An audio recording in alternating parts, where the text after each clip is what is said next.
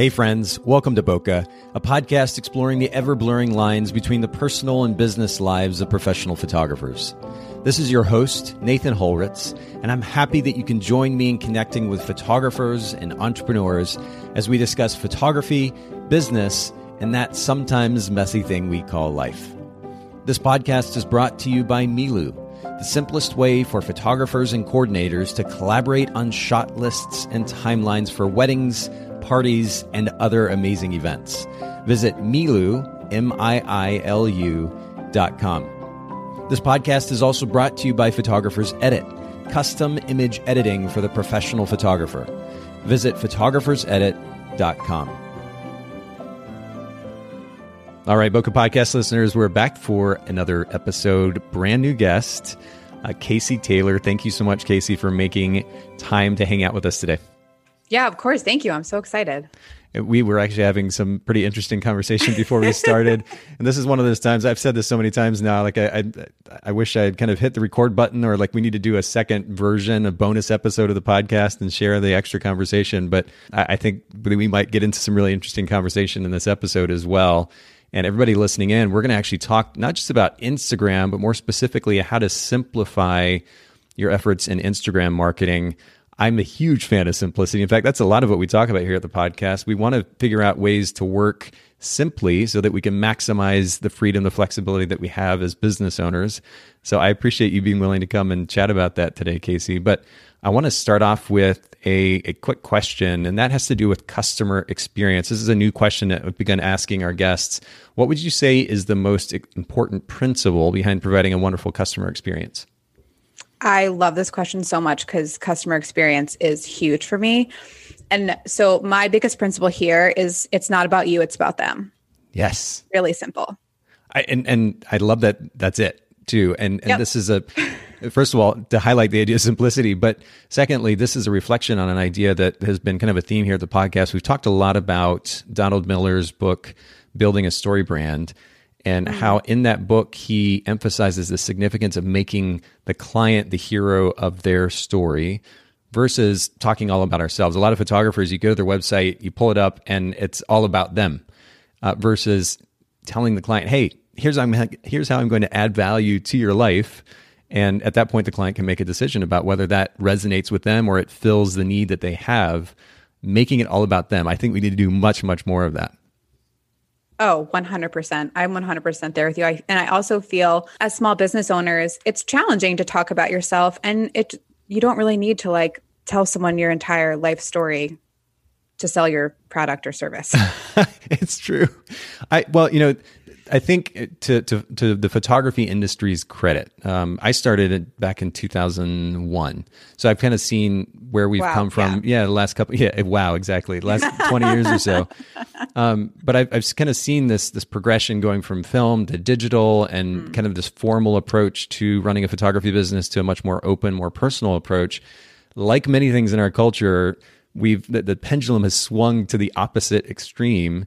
And we've kind of overreacted. And so we've gone from, being these uptight, boring business people to just spilling our guts and putting everything out there for the sake of, quote, being personal. And there's some value to it. I don't want to minimize that. But I think we've gone... there definitely is. Yeah, I think we've gone to an extreme, though, and it's taken away from the significance of how we can potentially add value to the client's life. Because at the end of the day, that's what's going to sell them or why they're going to want to buy us. Yes, they're going to buy into our personal brand, no question. But they need a wedding photographer, and they need a portrait photographer, and they want a particular kind. Are you effectively communicating how you're going to deliver that service to them? It's a really important question. So anyway, I love the brevity of your answer. I'm going to stop talking and go to the next question. What is your photography business's brand position? And for everybody listening in who's not familiar with the concept of a brand position, this is just the unique value proposition your photography business offers to your market in one phrase or sentence, if possible. What is yours, Casey? Yeah, so I love this question. So for me, I have a personal brand that I've built for years, longer, even before I was a photographer. And so my personal brand mission is to help people see their own unique beauty, which obviously ties into photography as well. And so for me, I just really love celebrating life with my clients. So my photography tagline that you'll see on my website is just real people having fun. What does that mean too? I mean, I like this, again, the simplicity, the brevity of that. What does that mean on a practical level for your clients? So I actually had a client say that about me. So that's where that came from. I had a client who her maid of honor was a wedding photographer in Birmingham, Alabama. And she did the research on wedding photographers in the DC area. And she sent my client a really long list of great photographers. And she chose me because she felt like my photos showed real people having fun. And so what that means to me is that I really want to photograph my clients in the most authentic way to them. And again, that goes back to serving them. So like my engagement sessions specifically are really, really tailored to my clients. I take a lot of time planning with them to make their engagement session feel like the two of them. And then having fun is like, that's the whole reason I got into this business. Weddings, like I think being a wedding photographer is one of the most fun jobs in the world. We get to hang out with clients who it's the best, one of the best days of their lives, and all of their people. There's so much love. And so I just really always want to focus on having fun, because I also think that when you're having fun, that's when I get the best photos of my clients. So I work really hard on my client experience to make sure that my clients feel comfortable enough to be themselves, and then add lots of fun things along the way too. Well, and I'm actually on the homepage of your website for everybody listening in. If you go to Casey, Casey Crowe, CROWE Taylor.com, you can look at the same thing that I am, but I'm on my desktop looking at this, and that tagline or that position statement, real people having fun. I don't think I've ever seen it done this way on your site. It actually stays in the center of the screen as you scroll down the website. It's kind of interesting. What was the thought process with that? Again, this goes back to being really simple. I know that I've been in business for 3.5 years, and I always hear from my clients how stressful planning a wedding is, how stressful it is finding all of your vendors. And with that in mind, I wanted to be like, okay, cool. How do I make booking me the most simple? So what I really wanted here on my homepage, I wanted people to see, I wanted the portfolio to be there. They can see a handful of my favorite photos. Yeah. They get my value statement. There's a button right there in the center that says book your wedding. And I just really wanted it to be as easy as possible. And I didn't want them to have to go to the experience page if they were sold on this. They don't have to dig around to find content on my website. Everything is really simple. I was going to comment on that call to action, that book your wedding right there, dead center. Again, I don't know that I've seen that on anybody else's site. I've seen call to actions before, but that's about as straightforward and as simple as you can get. Yep. It's great. Yeah. I mean, I think that you don't have a lot of time, especially so Washington, D.C. area is super saturated with wedding vendors.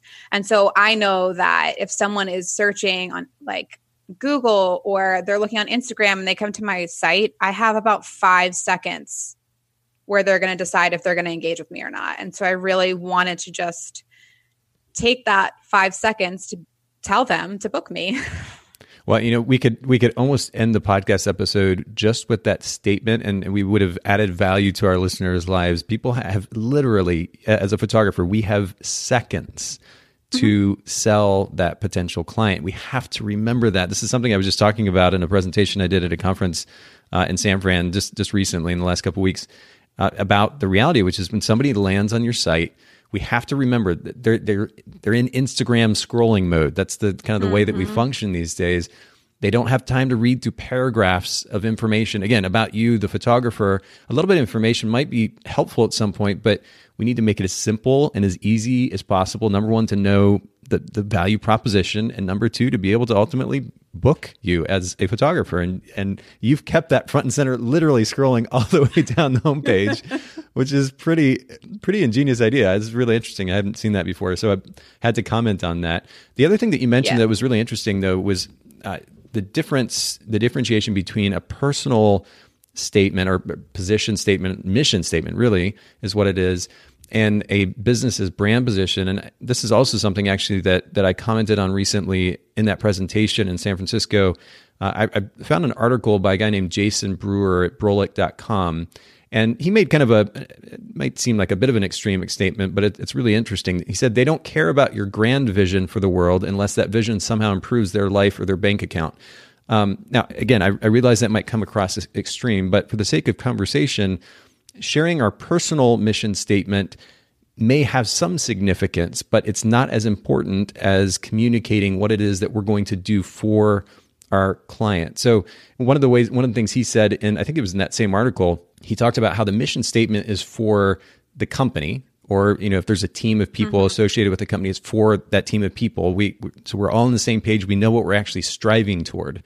But then the brand position statement is for the client or the potential client. And I really love that differentiation.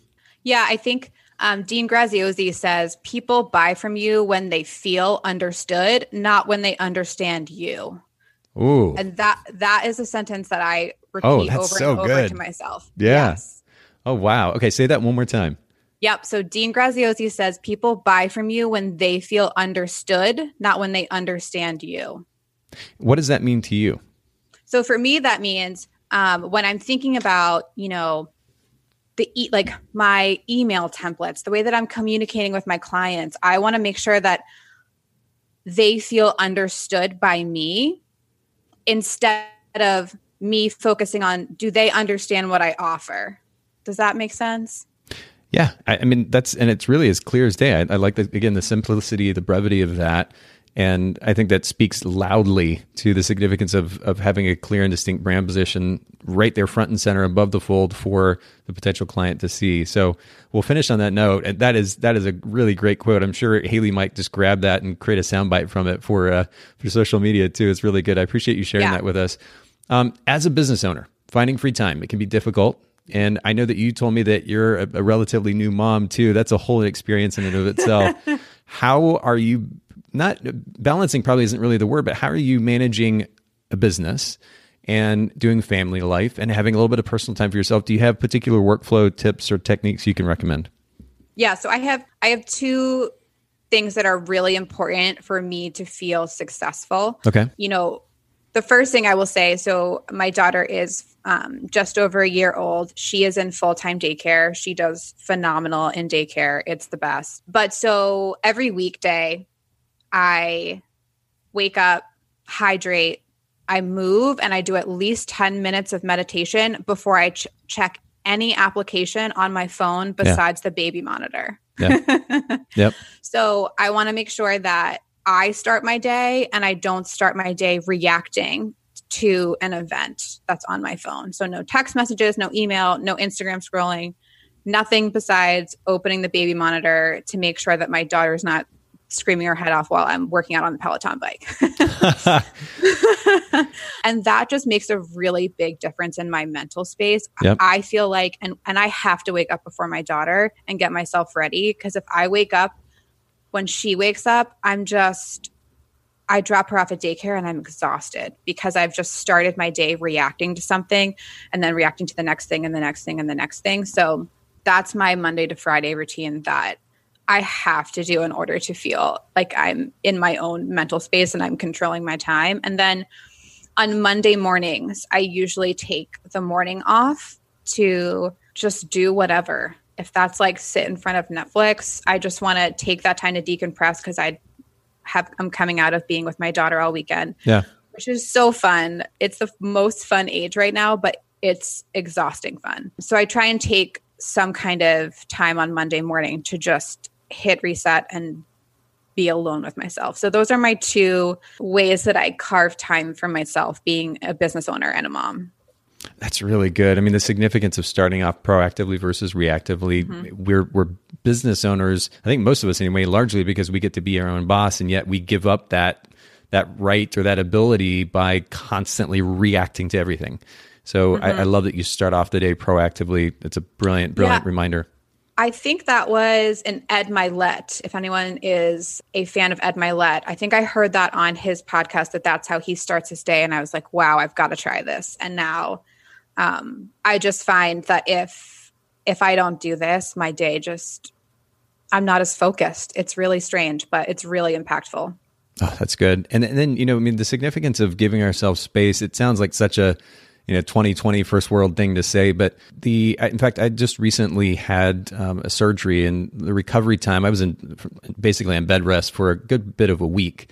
And so I didn't really do work a whole lot. And I spent a lot of time watching. Have you ever seen Outlander? No, but it's on our list. Oh, and it's quite good. I've been quite taken. I'm a bit of a romantic sap, and so I really I got into this show, and not just because it's only romantic, but I mean it's exciting, it's adventurous, it takes you literally through time, and the storytelling is quite interesting, and you really get into the characters. Anyway, I spent a good bit of a week just kind of consuming this show, but it was really interesting to observe, kind of outside of myself after the fact, how different I felt mentally and physically, having given myself such a break from work. Even if I have the freedom, the flexibility to get some work done and go take an hour and do this, and then get a little bit more work done and do this other thing, and I have that flexibility to actually totally shut down, 99% anyway, it was so life-giving to give my brain a break, to give my body a break on bed rest, largely because I had to be, but also the physical rest that came from that was incredible. We need to give ourselves that in some form or fashion, and I think on a more regular basis. Oh, for sure. I think, I am technically in my slow season, right? Because I'm in the Northeast for a wedding photographer, but last year I was on maternity leave. And then 2 years before that, I started another business. And I need to be better about this, and I feel like we all do, but I definitely need to be better about taking time. But like for me, I'm like, oh, I don't have any weddings on my calendar for 2 months. Let me start this whole new endeavor because I have all this time. Yeah. But yeah, I feel like besides vacation, probably work more. No, not probably. I definitely work way more than I ever have at like a company. I definitely took way more vacation when I was working in corporate career. Isn't that wild? Yeah. I mean, it's ironic, and I just think that we ultimately need to create that space. So I love that you do that for yourself on a regular basis now too. I think it's really, really wonderful. And speaking of running our business a bit more proactively and intelligently, is there something or some things that you outsource or delegate in your business? And by the way, I keep hearing people talking about, they use the word outsource, and they say, do you outsource? And somehow by default now in our industry, in the photography industry, it automatically means outsourcing image editing. There are a variety of things that we can outsource. I think a better word is delegate in our business, administratively. The creative part, I think most photographers want to maintain themselves, and that's fine, but or at least when it comes to actually capturing the photographs. But even there, you can bring on a team and you can delegate certain work to them. And of course, editing, album design, accounting work. I mean, the list goes on. We can delegate in a variety of ways to ultimately more effectively scale and run our businesses. Are there some things like that you're doing? Yeah, 100%. So I outsource about 90% of my editing. The way that I edit right now is specifically for a wedding. I do sneak peeks pretty much the morning after every single wedding. I do about 20 to 60 sneak peek photos. Cool. And then I will cull through that wedding probably Monday and Tuesday after that, and then it goes off to my editor. And that has majorly changed my business because I can deliver weddings in 2 to 4 weeks. Yeah, which is huge. I mean, I know that I think by default, a lot of photographers that aren't delegating or outsourcing their editing work, you're talking about a 6-8 week turnaround time, potentially more in some cases. And it's really a disservice to that client experience you were talking about. Mm-hmm. Yeah. So I send it off to my editor, and then I probably spend about 1 to 2 hours. I still go, after I get it back from my editor, I still go through every single photo because it's really important to me that every single photo is finessed by me. And I do some light like Photoshop retouching and things like that where it's necessary, taking out distractions. So I still go over every single image before it's sent out to my clients. But for whatever reason, I know that I can edit an entire wedding, but I drag my feet thinking about doing it. So it has saved me so much time and made me so much more money. And delivering weddings in a 2 to 4 week range, you just hit in the emotional time. I feel like once the the first month is kind of, they hit their first anniversary and they don't have more photos to choose from, you kind of miss an opportunity to not only serve your clients, but have them market for you for free. You said that you make more money, and this is an interesting comment when it comes to outsourcing. It's not something that I think most photographers think about. Can you explain what you mean? Yeah. So the amount of, I think I probably pay between $300 or $400 for a full wedding to be edited. Yeah. And what I mean by I have more time to make more money because I'm not sitting in front of my computer for however long it used to take me maybe 8 to 12 hours. That's, especially as a parent now, that is like 2 full work days that I get back. And the other thing about outsourcing my editing, I have delivered a wedding in 2 weeks and had like the bride's brother or a bridesmaid from that wedding book me 2 weeks later. Wow. Just because of that experience. I think so. Yeah. And I think, just knowing that I have that quick turnaround, I turn around a really beautiful product in 2 to 4 weeks. I always tell my clients 6 to 8, just in case life happens. I had that happen to me last month where I wound up delivering in 5 weeks, but I really try and hit between that 2 to 4 because I feel like you kind of ride the wave of emotion after a wedding. And I just feel like people are more excited to share it when you can deliver it quicker. Yeah. I don't know. Oh, I think that sums it up beautifully, honestly. I mean, and I actually just saw this, I think it was this morning. There's a UK company called Your Perfect Wedding Photographer that put out a survey, 300 plus professional wedding photographers. And the data that they got back was pretty interesting. 55% of their time, I guess in a week, shall we say, that the time that they spend working on their business, 55% is spent on photo editing, following by business administration, 18%, calling, 11%, and communication, 7%. So the things that especially the communication, the relationship building with our clients, that we should be spending the majority of our time on, the least amount of time is being spent on that. The majority is being spent sitting in front of a computer doing something that somebody else can effectively do if we know how to communicate, how we know how to delegate that work to another company or to another individual. Somebody else can do that for us. So it frees us up to do exactly what you were saying, that to ultimately to shoot more, but to focus on creating a better experience. And I think that's just really, really important to remember. Yeah, or you can spend time marketing yourself too. 100%. When you're not constantly editing photos, I think, marketing becomes such a heavy weight on people's shoulder because they feel like they need so much time for it, which you do, to have effective marketing. But yeah, there's so much you can do when you're outsourcing your editing. But then, I do know a couple of photographers who really love their editing, but they're still getting their sessions out 2 to 4 weeks. So like, if it works, it works. If it doesn't, outsource it. Yeah. But I think too, just to push back a little bit, I think for the sake of everybody listening in too, as you're considering your options, because, again, that's the wonder of being in first world culture, running our own business. We have a lot of options. Mm-hmm. The question is, what is our end goal with our life, first of all, if you want to go really deep, and then as a result, with our business?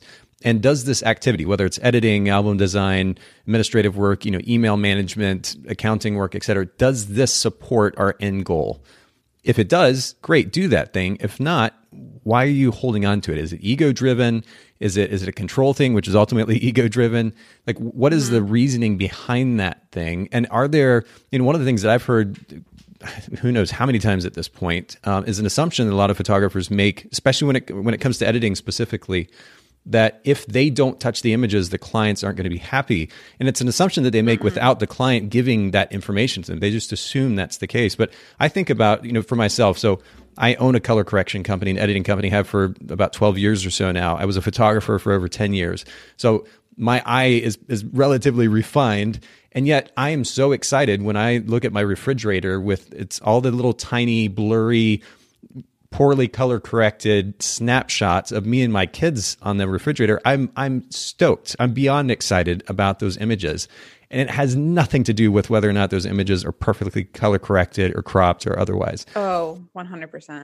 And I don't want to minimize the significance of delivering a quality product, but the idea that we put so much weight on these images having to be perfect, and it's a very subjective thing, how we see it as photographers, and it needs to look that way for the client to be happy, is ultimately causing us to suffer. I mean, again, you look at that number, 55% of our time spent on editing when we could be spending the majority of our time building our business, and then going and spend time with our family and having that space that we need for ourselves. It's just way better time spent. So ask the bigger questions, and make sure that what you're spending your time on actually supports that, those goals. It's really important. Yeah. And I always tell, my coaching clients when they're like, when I start to hear them say, oh yeah, I've started that, but I haven't finished it. And yeah, that's been on the back burner. And I'm like, cool. Can we outsource that if it's been on the back burner? Because that's the approach that I take. So I also have a content producer who works with me. And so she proofreads all of my blog posts. She does all the SEO backend stuff. She runs all the numbers on all of my social media platforms, my Google Analytics, which I've had forever and have never properly used. And she does all like my pins. She does all of the really nitty gritty content stuff. Oh, that's so helpful. On the back end. Yeah, because I just kept pushing it back. And then I also, for my upcoming podcast launch, I have an editor and a producer for that as well. Yeah, shout out to Haley who produces the podcast. I'd be in massive trouble if I didn't have her help. And it's more than help. I mean, she spends so much time editing these shows and producing the show notes and the social media posts and everything to go with it. So shout out to her. That makes a massive difference. Can you share the name of the podcast, where our listeners might be able to find it? Or is that still kind of under wraps? Yeah, no. So the podcast is called the Rule Breaker Podcast. Okay. And that is going to launch sometime next month, which is March. Very cool. Awesome. Well, which would be probably close to the time that this episode is coming out. So we'll make sure to get that information, put that information in the show notes. For everybody listening in, speaking of the show notes, bokehpodcast.com. You can probably find show notes in some of the podcast apps that you use, but they don't always show up the same way or format correctly. So if you're curious, just go to bokehpodcast.com. You can see the show notes, the resources, the links, all the good stuff, along with the episode itself. Next question, though, for you, Casey. Where do you find inspiration outside of photography? Yeah, I loved this one. So my first one, my go-to always, is driving with really loud music.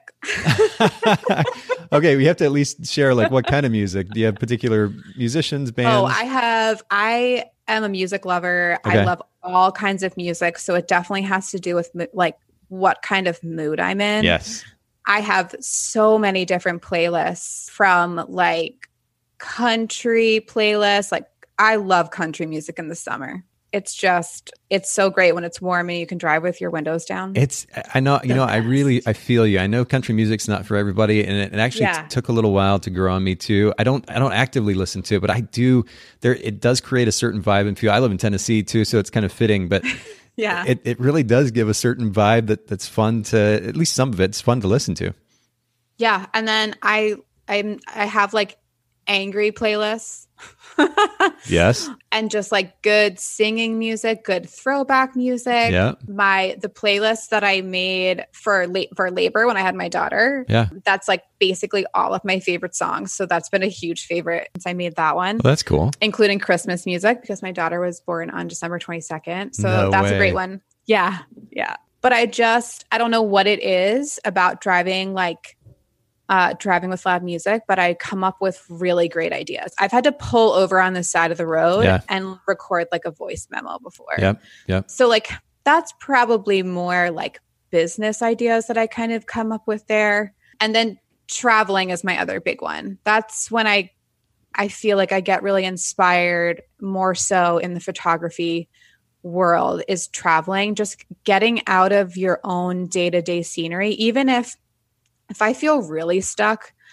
So I live about an hour and 15 minutes outside of DC in Northern Virginia. I live on a 5 acre property. So like kind of in the middle of nowhere. So if I am just feeling stuck and I really just like need to get out of my own day-to-day scene, I drive to DC and just get into the city, go to a museum. If I, don't have the budget or the time to hop on a plane somewhere. But when I do travel, I really try and take time to put my phone down, look around.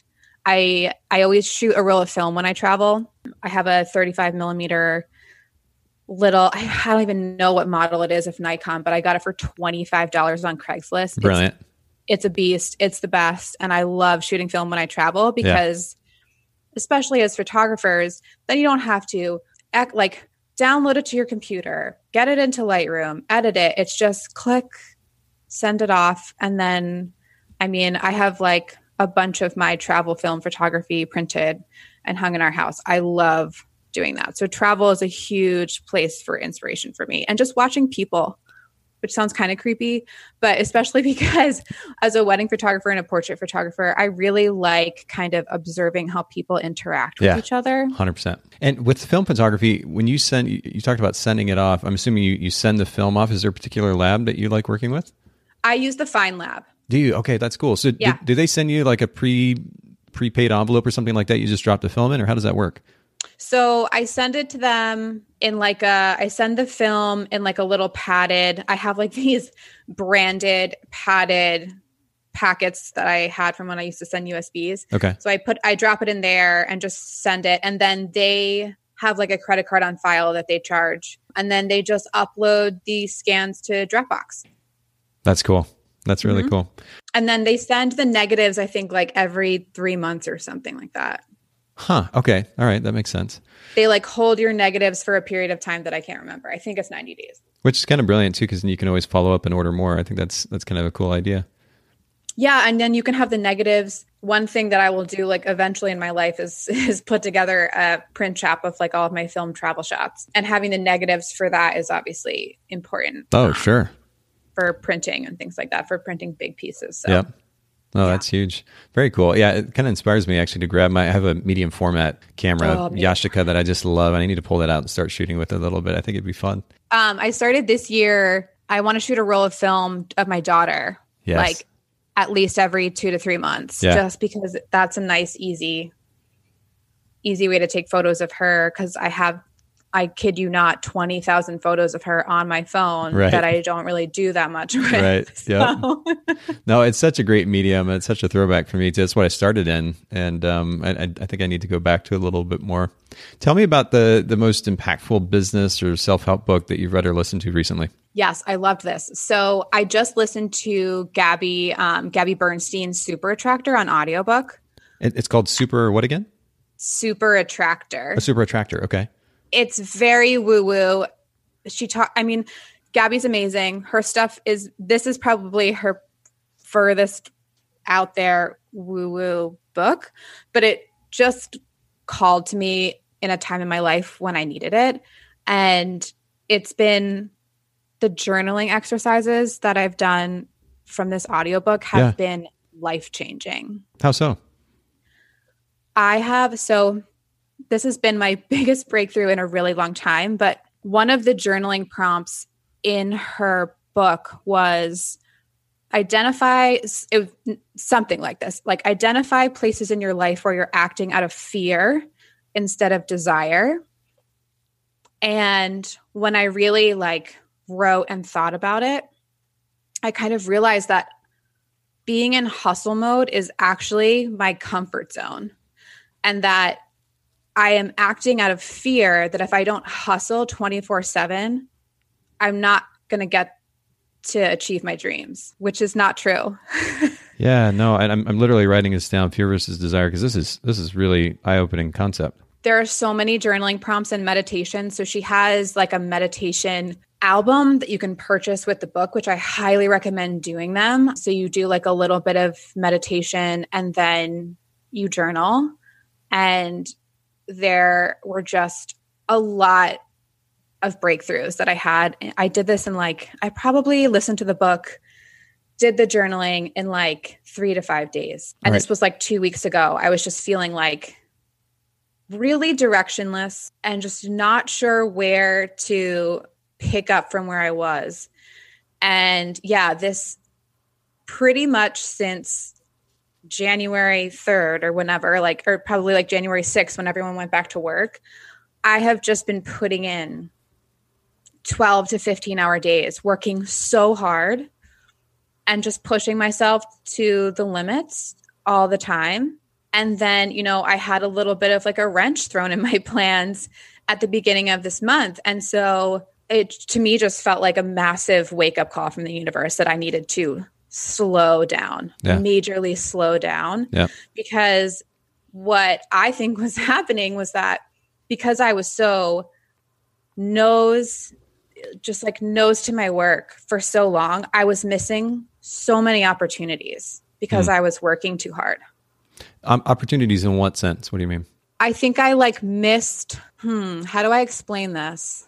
I think I missed opportunities to slow down and be more connected. And I think when you are so deeply focused on something, working at it 24/7, you're too deep in it.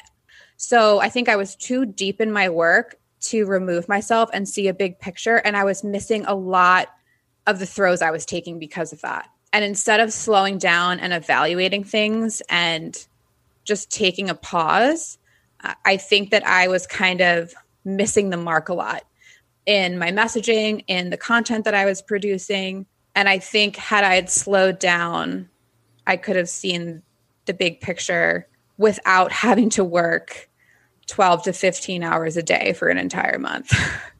I like that. Yeah.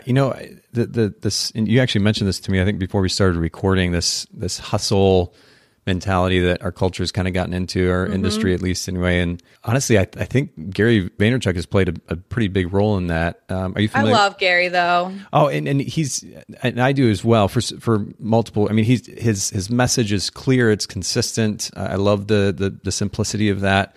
I have a ton of respect for his so-called hustle. But then he's also working, 70, 80 hours a week. He only sees his kids on the weekend. Like, I don't know if that's really what we should all be trying to do. And to his credit, he says that very thing. But I'm not sure. I think that again, that whole pendulum thing where it swings one way to the extreme, a lot of times in our culture, we've kind of gotten obsessed with this idea. But at the end of the day, is it actually benefiting us on the bigger picture level like it should? And to your point, and I love that you bring this up, are you actually spending your time intelligently? Just because you're busy doesn't mean you're doing what you need to be doing. You could potentially be doing what you're doing, 60 hours a week. You could be doing it in 20 hours a week if you actually took a step back for a second and thought about it more intelligently, more proactively. It's so good. Yeah, and I think what's important for me to say is that hustling and working really hard and putting the time in got me to where I am. I mean, I picked up a camera for the first time without knowing how to use it in the summer of 2016. And I was able to leave my full-time job 6 months after that. So I worked really hard for that. But I think, and I do think that you need to put in the time and you need to put in the work. Yeah. But there is a time where, and I think this is like one of the benefits of getting older and wiser, is you can slow down. You don't have to keep that pace in order to grow your business. And also the other thing, I have a business coach and she was just like, why are you in a rush? It's going to happen. I can see in you that it's going to happen. Yeah. Don't rush there. Let's enjoy our journey there. And I was like, yep. Okay. This is making more sense. And it just made me feel so much better. And the other thing is my husband said this to me because I was running around crazy being like, oh my gosh, I got to get everything ready because my course launch is happening on this date. And I'm running out of time. And he was like, you control your course launch. So you can literally, you haven't even told anyone when you're launching it. You can change that. I was like, I can. Oh yeah. You're right. That's funny. So I think, taking advantage of being entrepreneurs and having our own schedule when we're deep in work, we forget. Yep. We forget that we have the full control. Really, really, really good conversation. Yet another place where we could literally stop the podcast and we would have said more than enough. But I really appreciate you sharing your perspective on that. I think it's so valuable. I do want to shift though to kind of our primary topic for today, which has to do with simplifying Instagram marketing. And leading up to the conversation, you had actually mentioned a couple of reasons why Instagram is such a struggle for photographers. Can you start out by sharing those with our listeners? Yeah. So the biggest struggle I see with my photography coaching clients is that, and as photographers, we have a deep emotional tie to our work. It's our art. And that's really important because I think that when you have a deep emotional tie to your work, that's what makes it yours and really unique and really wonderful. But I do think it really interferes in successfully marketing photography businesses.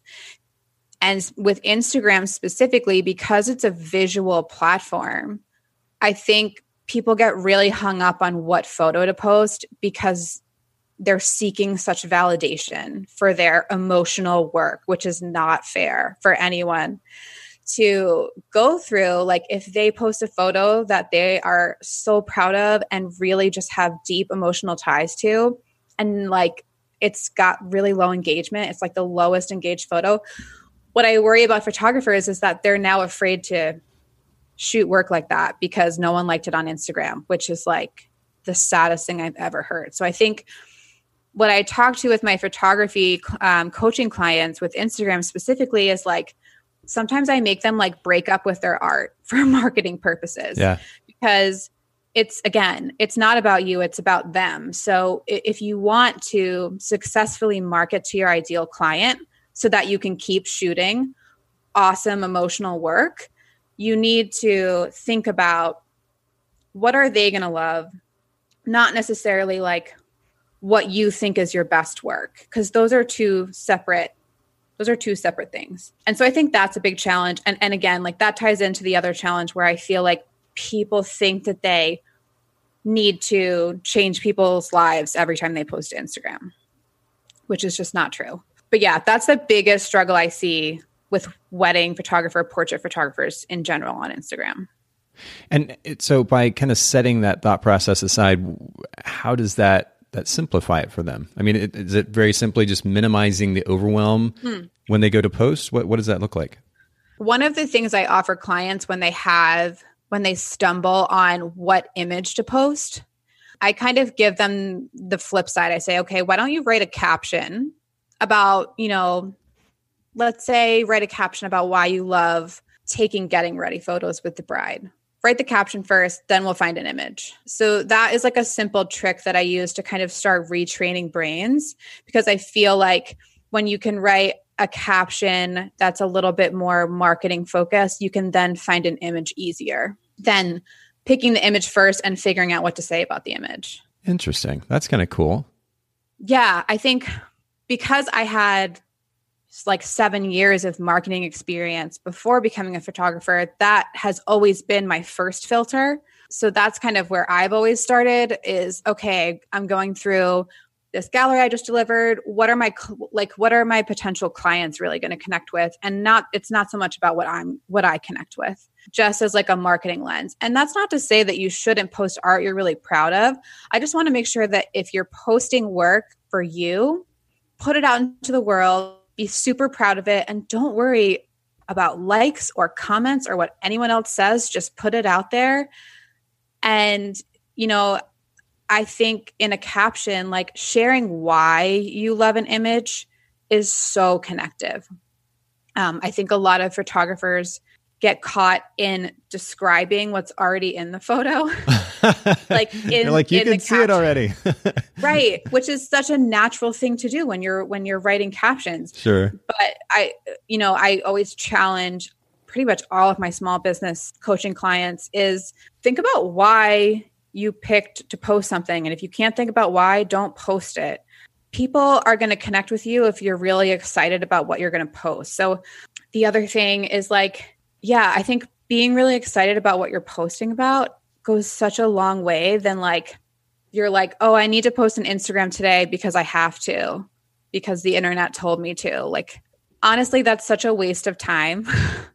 And it's just not going to be effective marketing if you're just kind of like posting to be relevant because you're supposed to post every other day or whatever rule you've heard lately on Instagram. So I think posting stuff that you're really excited about is always going to do better.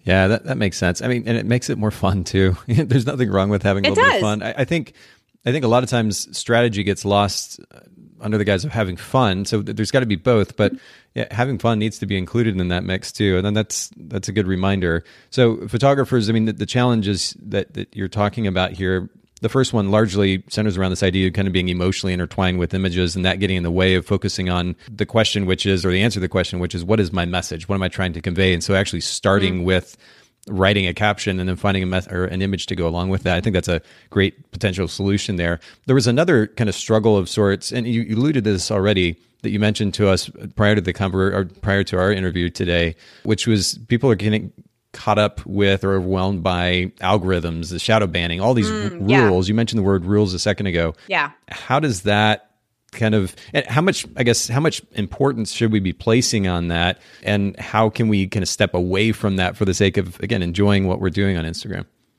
Yeah. So I think the biggest misconception on the algorithm is that it's working against you. If you use it properly, it will help you. And so the algorithm is seen as this, like, I don't know, it's like made out to be a monster, and it's just isn't if you're using it properly. So I think staying up to date with new Instagram best updates, best practices and things like that is great. And it's pretty easy. I feel like there's tons of podcasts where people are constantly talking about what is the new hashtag rule and all of that. But what I've always loved using Instagram, always. I've been a user pretty much, I think, since like 2010. So, and what I always have loved about Instagram is connecting with people.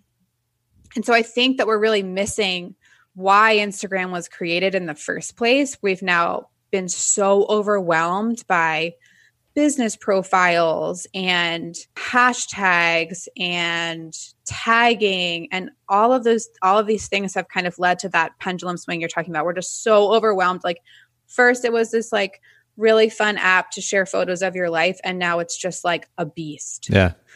And so what I'm trying to help with I have Instagram TV is about Instagram, blog posts is I really want to help people have fun on Instagram again. Because that's how you're going to make connections with people. That's the whole point. Even if you're a business, you want to make connections with past clients, future clients, current clients, and beyond. Like I have moms of grooms and moms of brides that are like my biggest cheerleaders on Instagram. They're amazing. They refer me to people. It's crazy. But I really make time to answer their direct messages, to answer their comments on my Instagram posts and connect with them. Like all of them like DM me every time I post anything about my daughter. So I think like instead of doing Instagram purely as a marketing tool, remember that you're there to connect with other humans. Yeah. It's a really remarkable place to connect with people. And I think we miss that in all of the like overwhelm and crazy rules. That's a great that we're all supposed to be following. Yeah, no, that's a great reminder. Connection. Yeah. I mean, what it comes down to, that's where it starts, having clear messaging. And those are great kind of first steps in the right direction. But I want to kind of go a different direction, speaking of, with this conversation at the moment, and we're continuing this idea, this theme of simplifying our efforts on Instagram. Share 3 things that photographers should stop doing in order to simplify their efforts and make their experience more enjoyable. Yeah, so I think the first one has 2 sides. So the first one is to stop spontaneous posting. And what I mean by that is like you are opening your phone and you're kind of going like, oh, okay, I have to post to Instagram today. I haven't posted in like 3 days. What am I going to post? And you're just kind of like, it's low effort. You're not really excited about it, right? It's a drag. So I think stop doing that. It's honestly a waste of your time to put out a piece of content that's you're not excited about. What I really recommend is, and this is what I do, I schedule, it's on my calendar every 2 weeks to spend 2 hours doing Instagram content. Okay. And it only takes you 2 hours for 2 weeks worth of content. Yeah, usually less. Really? Wow. But I think that's because I've been doing it a while. And I also have a great freebie resource that is, it's a calendar with 30 free Instagram content ideas for wedding photographers. So it has like a different prompt for every single day. Okay. And so I kind of use that I have like, Is that something that we can link to in the show notes? yeah, yep. Where can we link to? Where would they find that? They will find that. I can give you guys, it's an email opt-in. So Okay, cool. I can send you the email opt-in, and then they'll automatically get the freebie once they opt in for email. Perfect. We'll put a link to that in the show notes for everybody listening in. It's super popular. And I think it just helps. It kind of helps the habit form of being more intentional about what you're writing in your captions, what images you are choosing. It just starts creating the habit to be more intentional. Yeah. Because it's a hard place to start. For me, obviously, I had a marketing background, so I had been doing this for other brands for years. Because I even go a step further, and I plan like a full-on yearly content calendar. So like in January, I usually talk about engagement sessions, the excitement of engagement sessions, because guess what? A ton of couples got engaged in November and December. And then in February, I usually start kind of getting back into some wedding planning content, helping couples prepare for their wedding day with like blog posts and captions like that. This year's been wonky, but that's what I usually do. And then once we get into like April, May, when wedding season approaches, that's when I really start talking about my client experience. So I have like a yearly content calendar of content that I talk about that's pretty strategic. But I think the starting small instead of like starting really big like that is underrated. So just being more intentional about what you're putting out on Instagram. Stop the spontaneous posting. I like the way that you phrase that. That's really good. What's another thing that photographers should stop doing on Instagram? Yep. So stop using the same 30 hashtags on every single photo. Yep. And let me tell you why. Because the same people are seeing your stuff. You're not hitting any. Well, first of all, you're probably going to get tagged as spam. If you're copying from a phone notes, 30 hashtags and putting that on every single one of your photos, you're probably getting alerted as spam on Instagram. Really? Okay. So that's number one. And then the second thing is if you have like unrelevant hashtags on there, you're also going to get hit with like a spam filter. So I have a whole, and I can send you the link. I have a whole Instagram TV of my hashtag strategy. But what I recommend is relevant hashtags. And I don't think you need to use all 30. Like if you can think of 30, cool. If you can't, 15 is great, especially if they're really relevant to the photo. And are you writing those manually every time, or are you using some kind of tool to do it with or to find? So I have a document of hashtags that I update regularly so that I am like always, I have my content producer research hashtags all the time for me. And she kind of like updates them so that, again, like if you're using the same hashtags all the time, you're just hitting up the same people and you're not really hitting a new audience. So that's kind of why you might hit a plateau in growth or reach or anything like that. If you're just hitting the same people up all the time instead of branching out. Yeah. And also serving people.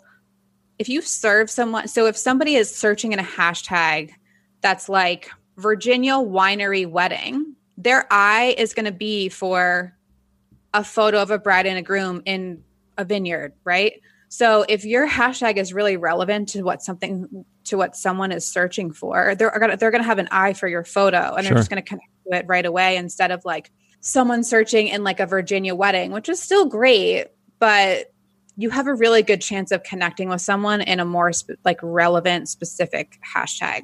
That totally makes sense. And by the way, I have to throw this out here, and I should have done this quite some time ago already. Everybody listening in, if you go to Casey, Casey, Crowe, Crowe, Taylor on Instagram, you can actually see what Casey is doing on her Instagram account. She's got over 15,000 followers, so she figured something out. But I just wanted to throw that out there, Casey, so everybody kind of has a little bit more context to the conversation. Tell me the third thing that photographers should stop doing. Yeah, and we kind of already went over this, but stop describing what's already visible, because if somebody is looking at your photo and it's a photo of a bride and groom cheersing on their wedding day, you're going to lose someone if they go to read your caption and it's like champagne is delicious on your wedding day, because they've already seen it. It's repeat content. Yeah. So if you really want to connect with potential clients, or even connect with the clients that I don't know if even the bride and groom of that photo are going to feel engaged enough to comment. But if you talk about what it was like to celebrate their wedding, what it meant to you, there's a way bigger chance that they're going to be like, oh my God, we had the best time with you too. And I think the other thing with captions that a lot of people are missing out is calls to action. You don't necessarily I think calls to action get a bad rap, because I think a lot of people think that calls to action means you're selling something, but you should be adding calls to action to most of your captions, even if it's like a comment, a yellow heart. If you have something really fun planned this weekend, just something that gets people engaging with you. Sure. And I have a whole Instagram TV on this too. It's like when you start to ask people to engage with you, it's not going to happen immediately. You kind of have to open the door and warm them up to engaging with you. But I can send you a link to that too. But and you actually so the third thing you mentioned here was stop describing what's in the photo, which is a great reminder even for me and for our business accounts too, because it's easy to kind of fall into that trap, but it's so obvious and so cliche. But there was actually another one that you'd mentioned ahead of time to us that I think is really interesting too. And you said stop taking it personally. Don't let the amount of likes and comments be a reflection of who you are. A bride might see the photo with 50 likes, geotagged at her venue, and connect with it enough to book you. That's really a good reminder, because likes isn't true engagement. It's easy for somebody to scroll through, and I think I've mentioned this story on the podcast sometime before. I was having a conversation with my son one day about a post that he had liked, and I asked him if he had read the text, and he said that he hadn't. And I think this is a very common behavior for a lot of people, if not most people, going through Instagram. They're scrolling quickly, double tap, maybe double tap, and they keep going, and they're not actually truly engaging with it. If they're actually reading that text and responding and commenting on it, now we're talking about actual engagement. There's a big difference. And yet we're also obsessed with the likes. Can you comment just briefly on that idea? Well, I mean, the first part of that is that likes are going away. True. Which I think it's interesting. So I think you'll still be able to see how many likes you got on a photo, but I am interested to see, and my hope in this is that people are connecting more and they're commenting more as engagement. But I think likes are not a true sign of engagement. I think comments are a much stronger sign of engagement. Yeah, they have to make the effort, right? To actually type some words and respond to what you said or comment on the picture. Can we also say, if somebody makes the effort to comment on your photo, please comment back to them? Yeah, well, that's a good segue, actually. So my next question had to do with, you shared a couple of ideas about how to build and nurture your community to make it fun. And this was the first point. It's very simply reply to every single comment. Mm-hmm. And does that, obviously it affects the way that the client feels, a potential client, the person interacting with you, how they feel about you and your brand. Does that type of response actually affect the algorithm as well? It does. It affects simply replying to every comment, even if it's one comment, even if it's someone just comments a heart. Replying to that comment not only helps boost you in the algorithm, but it also shows people that you're engaged. So people are going to be more likely to engage with you if they know that you're engaging back. Now, the second point that you mentioned was you said every time you get a new follower, go like and comment on their feed. And this is an interesting one. I think maybe I'm just a little bit too OCD, but I use my personal account for business. But then if I'm actually looking at the feed, a lot of times it's more for my personal enjoyment. If I'm following 5,000 people, then everything just kind of gets lost in the mix. Okay. So let me clarify. So when a new person follows me, I don't always follow them back, but I do always I go to their profile. Okay. Because I do wind up blocking accounts that feel like spam to me. Sure. Or just feel a little bit creepy, sure. for lack of a better word. Yeah. So if somebody follows me, I'll go to their page, especially other wedding photographers who I want to create a relationship with. I go through their feed. I like and comment on at least 3 photos. every now and then, if I have the time, I will send them, like, you can do video DMs in Instagram. I will just, takes me literally 10 seconds to be like, hey, I so appreciate, usually I do this with new people who like follow me, like a bunch of my stuff, comment. I kind of give that love back and say, hey, thank you so much for giving me your attention. It means so much to me. I love what you're doing. Yeah. And just building that relationship with my community. That's good. Again, to go back to the fact that the reason that I love using Instagram is because I really love connecting with people.